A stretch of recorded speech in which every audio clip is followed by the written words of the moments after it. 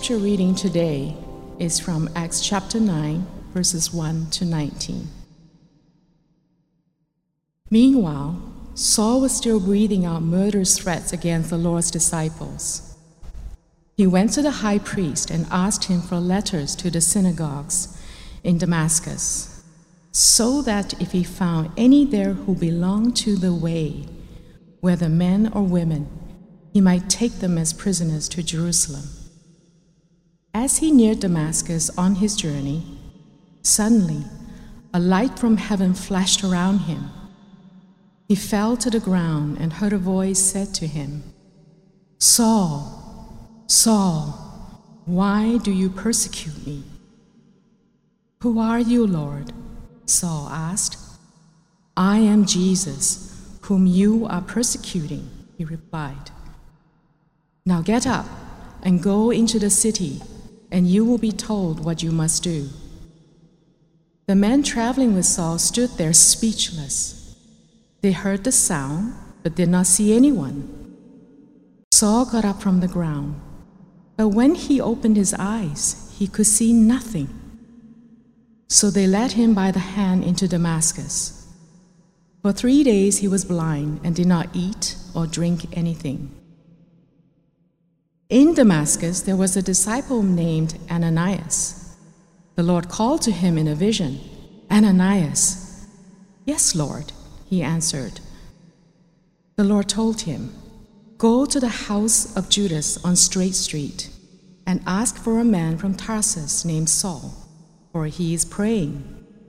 In a vision he has seen a man named Ananias come and place his hands on him to restore his sight." "Lord," Ananias answered, "I have heard many reports about this man and all the harm he has done to your holy people in Jerusalem. And he has come here with authority from the chief priests to arrest all who call on your name." The Lord said to Ananias, "Go. This man is my chosen instrument to proclaim my name to the Gentiles and their kings and to the people of Israel. I will show him how much he must suffer for my name." Then Ananias went to the house and entered it. Placing his hands on Saul, he said, "Brother Saul, the Lord, Jesus, whom appeared to you on the road as you were coming here, has sent me so that you may see again and be filled with the Holy Spirit." Immediately, something like scales fell from Saul's eyes, and he could see again. He got up and was baptized, and after taking some food, he regained his strength. Saul spent several days with the disciples in Damascus. This is the word of the Lord. Thanks be to God. Let's pray for this moment. Living God, we thank you that you have a word for us this afternoon. We thank you for the ways that you have worked in Rebecca and through Rebecca to prepare for this moment. Help her to preach from the confidence that you have called her to this very moment to share your word with us. Fill her with your joy. Fill her with your Holy Spirit as she speaks now. We pray all this in Christ's name. Amen. Good afternoon, everyone. As David mentioned last week, we're going to be continuing to look at the book of Acts through till the end of the summer. And we'll be looking at stories of God working in unexpected places and with unexpected people. And today we're picking up the story of Saul. How do you recognize the work of God in your own life? What about it in our city? How about in our church? Sometimes this is a hard question to answer, especially when we're going through difficult seasons. For myself, I find it easy to see God when things are going well in my world. When I have success in ministry, when my health is good, my community is strong, when things seem to be coming together for me, that's when I respond with a yes. God is definitely at work here. And it's true that the good things in our lives are authored by God. the God who sends rain both on the just and unjust, who is the bringer of every good and perfect gift, as we read in James. But as you have probably experienced, life is often not as clear-cut as this. It seems to be often this mix of difficult and good, and sometimes it's just hard. And in the messiness of all of this, it can seem to be difficult to see the hand of God. What's he even up to? Maybe this is a season you're in personally. Or maybe it's a season we're in as a community with all the changes that have happened this year. Maybe we struggle to know what God's doing in our midst. Now, you've just read the well-known account of Saul's conversion. But rather than focusing on this text for our sermon today, we're going to look at part 2 of the story. Instead of looking at the dramatic event, we're going to look at what happens next in Acts 9:19-31. I think this is actually a good text to look at, to wrestle through the question of where God's working, because it's a bit of an in-between passage. Nothing spectacular is going to happen in our text today. We won't see any healing, no one will be struck dead or raised from the dead. But what we will see are some of the less dramatic, but still significant ways that God works. And maybe by looking at this passage today, we can gain some insight into God's working in our midst as well. We'll learn here that God is at work in the in-between times that we so often find ourselves in. And I'm going to suggest that there are 4 ways in this passage that we see evidence for the work of God. We see God in the expectation of the impossible, in character transformation, in the nature of community, and even sometimes in opposition. So let's look at this text together. To start off, let's briefly just recall the text that we just heard read. If this was a TV show, before seeing part 2, there'd be this recap where they'd show key scenes of what just happened to remind us. So first scene, we'd see the image of Saul boldly on his way to Damascus with the goal of having followers of the way arrested. Next, we'd see him falling to the ground on the road surrounded by this bright light. He's struck blind by an encounter with the risen Jesus, who he learns is actually the one that he's been persecuting. I think if this was our first time reading Acts, we might see this moment as God's judgment on Saul for all the evil he had done. Good, we might think. God struck him blind. Saul is finally getting what he deserves. God is avenging his people. I don't think we'd expect the plot twist that was about to happen. And the last flashback we'd see would be God telling a man named Ananias to go and see Saul. This man is my chosen instrument to proclaim my name to the Gentiles and their kings and to the people of Israel. A bit of foreshadowing here for the huge role that Saul was going to have in advancing God's kingdom. So let's take a look at what happens next. If you'd like, you can follow along in your Bible or on your phone. So the story picks up in the second part of verse 19. Saul spent several days with the disciples in Damascus. So here we find Saul in Damascus. He's just regained his sight, and he spends some time with the disciples there. Only now he has a different mission and a new way of seeing. Instead of arresting Christians, he's socializing with them. And not only that, but we read in verse 20, at once he began to preach in the synagogues that Jesus is the Son of God. All those who heard him were astonished and asked, "Isn't he the man who raised havoc in Jerusalem among those who call on this name? And hasn't he come here to take them as prisoners to the chief priests?" If you remember, that was his original plan. Some commentators have pointed out that it's interesting that Saul's first steps into ministry here seem to parallel Jesus' own. Both begin with a message in a synagogue. Both audiences are astonished by what they hear, and both Saul and Jesus escape a violent response. Maybe this is a hint to us that it's actually Jesus still working in our world through his people here. Okay, I'd like you to think for a moment of the most outspoken celebrity or politician or public figure you can think of who would be opposed to the way of Jesus in the way that they speak or that they live. Someone who you would never imagine in a million years becoming a follower of Jesus. Do you have them in mind? Now, imagine if they started coming to our church. We've actually had our fair share of celebrities here at First Baptist. If you hang around our community long enough, the stories will come out. There was the time that Bill Clinton came to church in the 90s, and there was high security. In the 50s and 60s, John Diefenbaker, the Canadian Prime Minister at that time, used to attend when he was in town.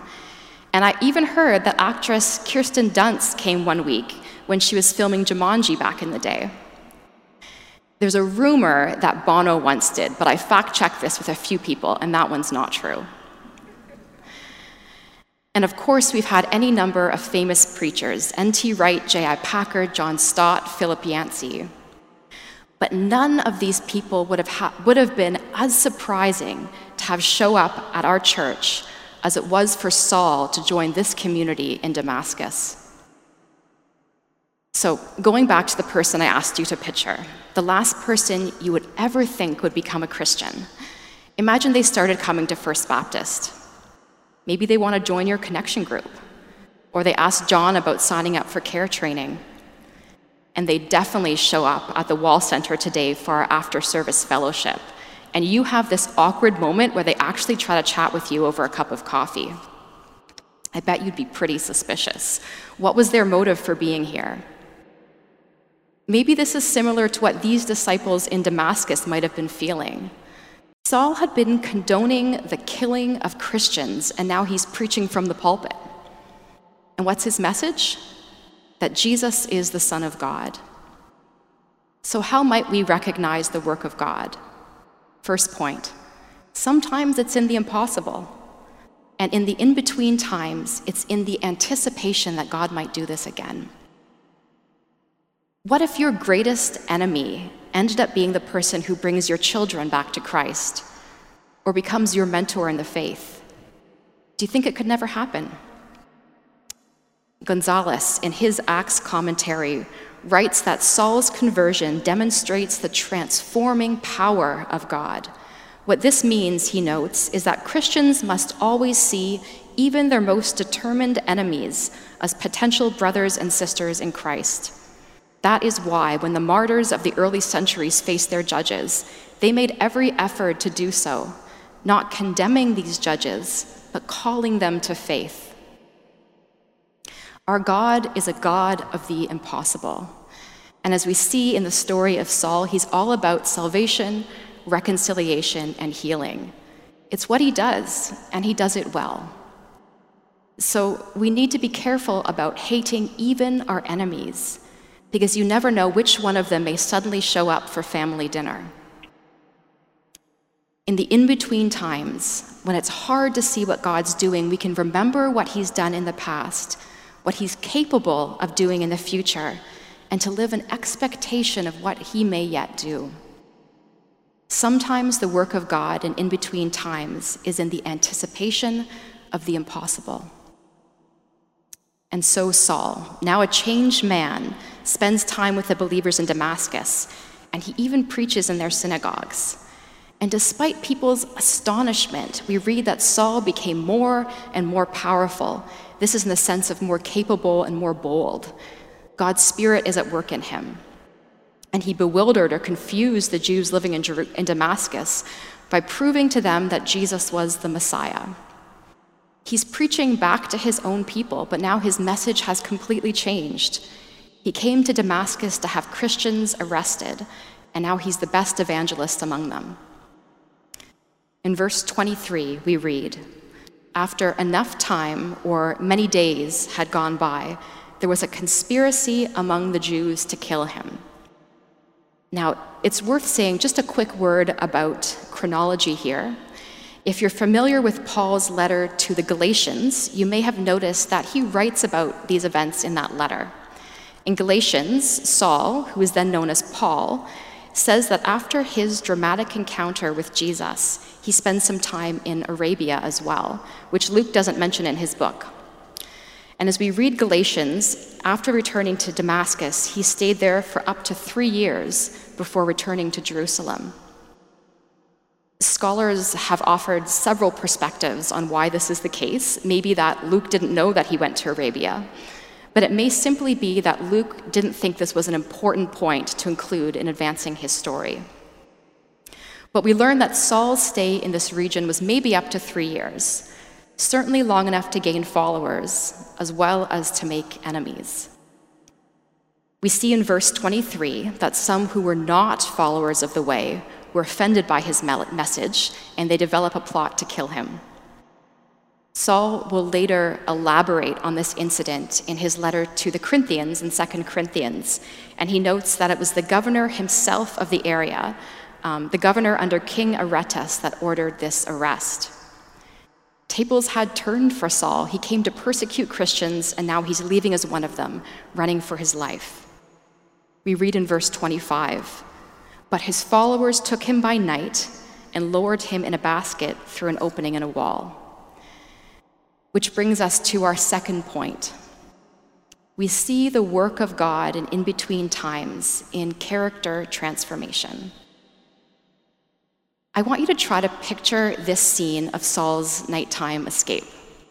Many walled cities at that time actually had houses that were built into the side of the wall with windows that looked out. So it was probably through the window of someone's house that Saul escaped at this time. And he's not bravely scaling the wall like we would see in a Marvel movie, but he's in a giant basket. The Greek word used here for basket is a large, round, plated basket, often used for fish. So can you picture the young Saul holding tightly onto the sides of this basket that maybe smells strongly of fish as it sways and wobbles its way down the wall into the darkness below? There's nothing cool or glamorous about this escape. It wouldn't do anything positive for Saul's image. Bruce Milne, when he writes about this incident in his commentary, notes how embarrassing this must have been for him. Saul came from a place of prestige, a rising star in Judaism. In the book of Philippians, we learn that he was circumcised on the 8th day of the people of Israel, of the tribe of Benjamin, a Hebrew of Hebrews, in regard to the law, a Pharisee, as for zeal, persecuting the church, as for righteousness, based on the law, faultless. He had it all. But this is the man who's now being lowered out a window at night in a fish basket. This little event makes such an impact on Saul that he'll write about it later in his letter to the Corinthians in 2 Corinthians.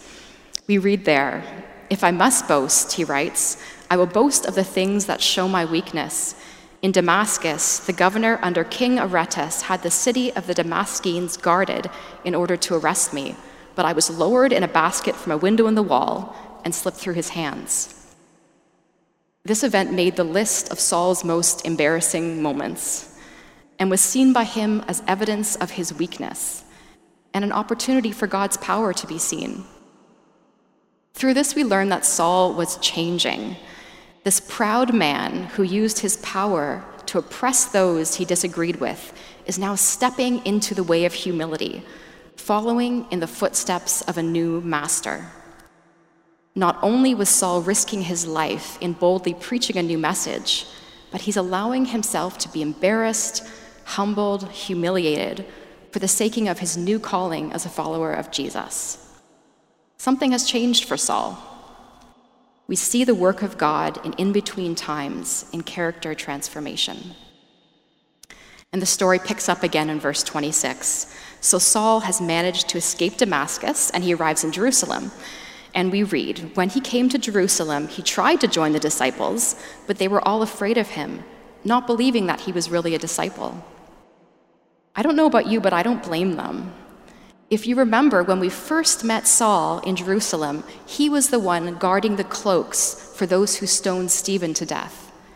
And it was only just in chapter 8 that we saw Saul going door to door in Jerusalem and dragging both men and women who were followers of the way off to prison. But a man named Barnabas vouches for him. This brings us to our third point, which is evidence for the work of God in between times is seen in the character of community. It's in the nature of the church. And what do we learn about his experience of community? This is a community that offered care. As we saw in Damascus, his followers were concerned for Saul's safety and took steps to practically help him.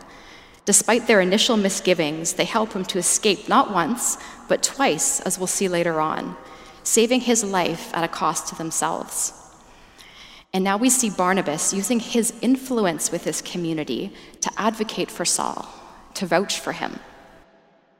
In verse 27, we read, "But Barnabas took him and brought him to the apostles. He told them how Saul on his journey had seen the Lord, and that the Lord had spoken to him, and how in Damascus he had preached fearlessly in the name of Jesus." Barnabas was a respected member of this community. If you remember back in Acts 4, he was one of those who sold a property and then laid the money at the apostles' feet. Barnabas believes that Saul's conversion is real, and he's willing to speak out on his behalf, to advocate for someone who wouldn't have been accepted otherwise. Willie James Jennings, in his commentary on Acts, writes, "Barnabas becomes his advocate, proclaiming the mighty acts of God in and through Saul. This is quiet redemption, found in a simple act of taking hold of someone who stands alone, waiting for help. This too is the way of disciples, shown to us in Barnabas, who is skilled in quiet redemption." Barnabas' welcome to Saul may have seemed a small thing at this moment, but if you know the rest of the story, it had a pretty big impact. And so because of Barnabas' intervention and the support of this community, we read in verse 28 that Saul stays with them and moved about freely in Jerusalem, speaking boldly in the name of the Lord. As I read this, I can't help but think that it must still have been difficult for some of those in this community to welcome Saul. Maybe those who had been close to Stephen, whose death Saul approved of, or who had seen loved ones arrested at Saul's encouragement, and yet he's welcomed. And though it's not explicit in the text here, a willingness to forgive must have been another characteristic of this community, to even make this welcome possible. An agreement not to hold his past against him, sometimes easier said than done. But this in itself is evidence of God's work. We see God's hand in a community that offers practical care, that advocates for those who needed it, and that was willing to extend forgiveness. God's work in in-between times is seen in the character of community. And so Saul is welcomed, and he stayed with them and moved about freely in Jerusalem, speaking boldly in the name of the Lord. He talked and debated with the Hellenistic or the Greek-speaking Jews, but they tried to kill him. Finally, evidence of God's work is sometimes seen in opposition. This is the second time in 7 verses that someone tried to kill Saul. It's not normally something we think about when we think about evidence of God at work. But if someone's worldview is challenged in some dramatic way, maybe it's not surprising that they'd react strongly. The message about Jesus and the change it brings about in Saul may have been seen as a threat to those who had been his community. The Hellenistic or Greek-speaking Jews who are mentioned here were known to have been even more zealous for the traditions than others may have been. They had left their homelands to intentionally settle in Jerusalem. I wonder if you experienced this at all when you decided to follow Jesus. Maybe not death threats, but misunderstandings. And yet we know that the gospel is always good news. That's its definition. The coming of God's kingdom brings life and hope. It brings reconciliation and freedom. But as we've seen in the book of Acts and up until now, people can respond to the same good news of God's kingdom in very different ways. I wonder if part of it is that the truth of the gospel can seem to hit us where it hurts. We value our independence, for example. but it reminds us that we actually need God and we need other people, and we're called into deep relationship with both. And, as it did with Saul, the good news about Jesus and his kingdom invites us to let go of some things that mattered to us a lot in our lives. Maybe priorities that don't align with God's, or pride, our reputation, our love of money, of status, of power. We're called to bow the knee to a new master. But maybe even strong pushback is in itself evidence of God's work. The message is hitting home.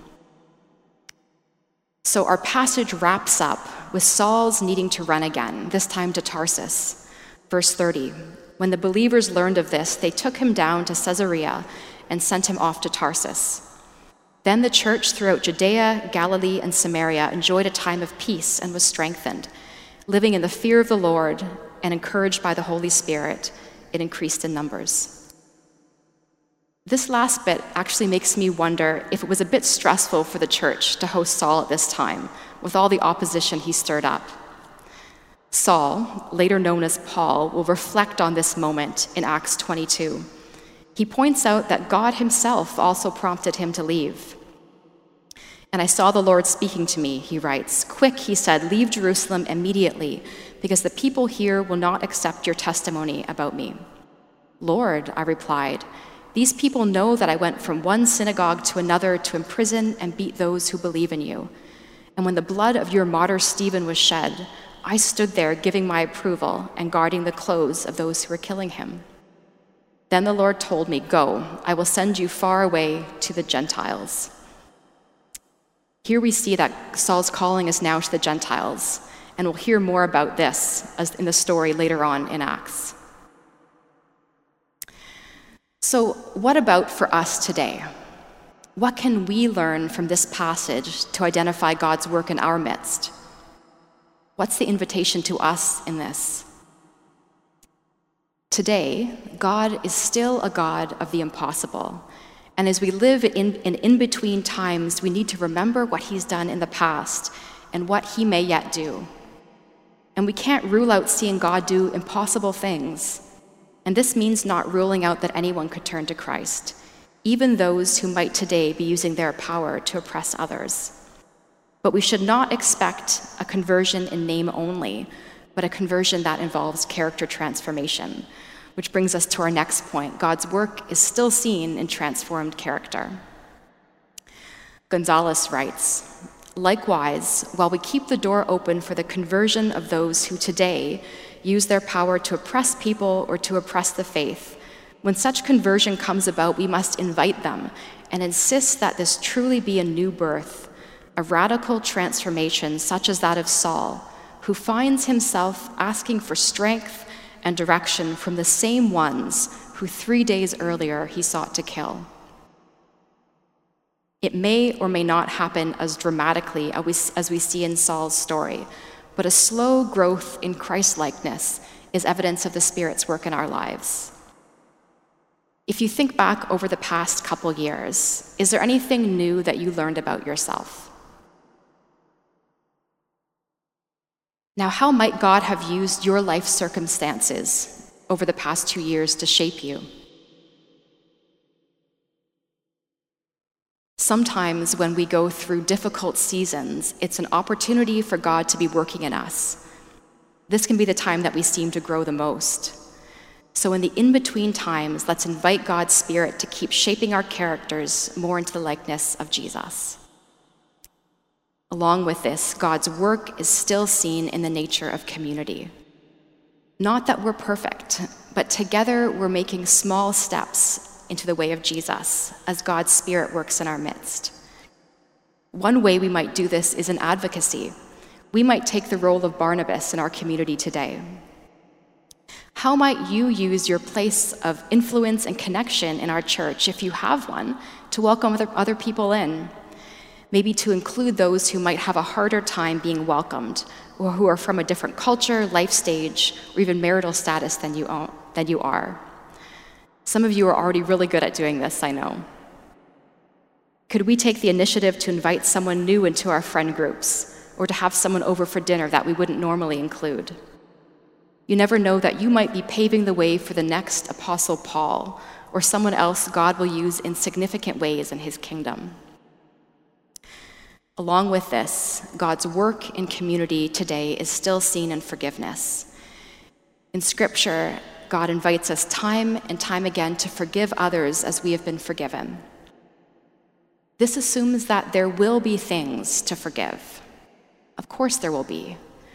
Christian community has never been perfect. We will be hurt, and we will hurt others in this church. It's inevitable. But the way of Jesus is seen in what happens next, in our willingness to forgive and in our work to make things right, to learn from our mistakes and to grow better and better at loving others. And finally, we might still see opposition to our choosing to live in the way of Jesus, misunderstanding from friends, families, and communities. But even this does not mean that God is absent. So as we reflect on our lives and on our community here at First Baptist, and as we wonder what God's doing in this season, let's remember that it isn't always in the big successes or in the spectacular. God is working in the in-between times. He works in things like quiet advocacy as we choose to look out for each other. His work is seen in the growth of our characters, which seems to happen mostly in difficult seasons. And his work is seen in our continued willingness to choose to love each other in community, to decide to forgive and to allow ourselves to be forgiven. And in these in-between times, we can live in expectation that eventually, inevitably, once again, we will see God act in the impossible as well. Let me pray for us.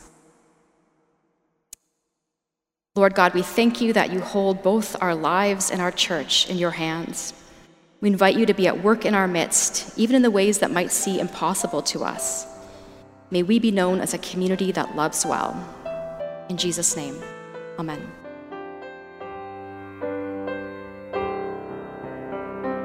You've been listening to the First Baptist Church Sermon Podcast. For more sermons and information about our church's services and programs, please visit firstbc.org.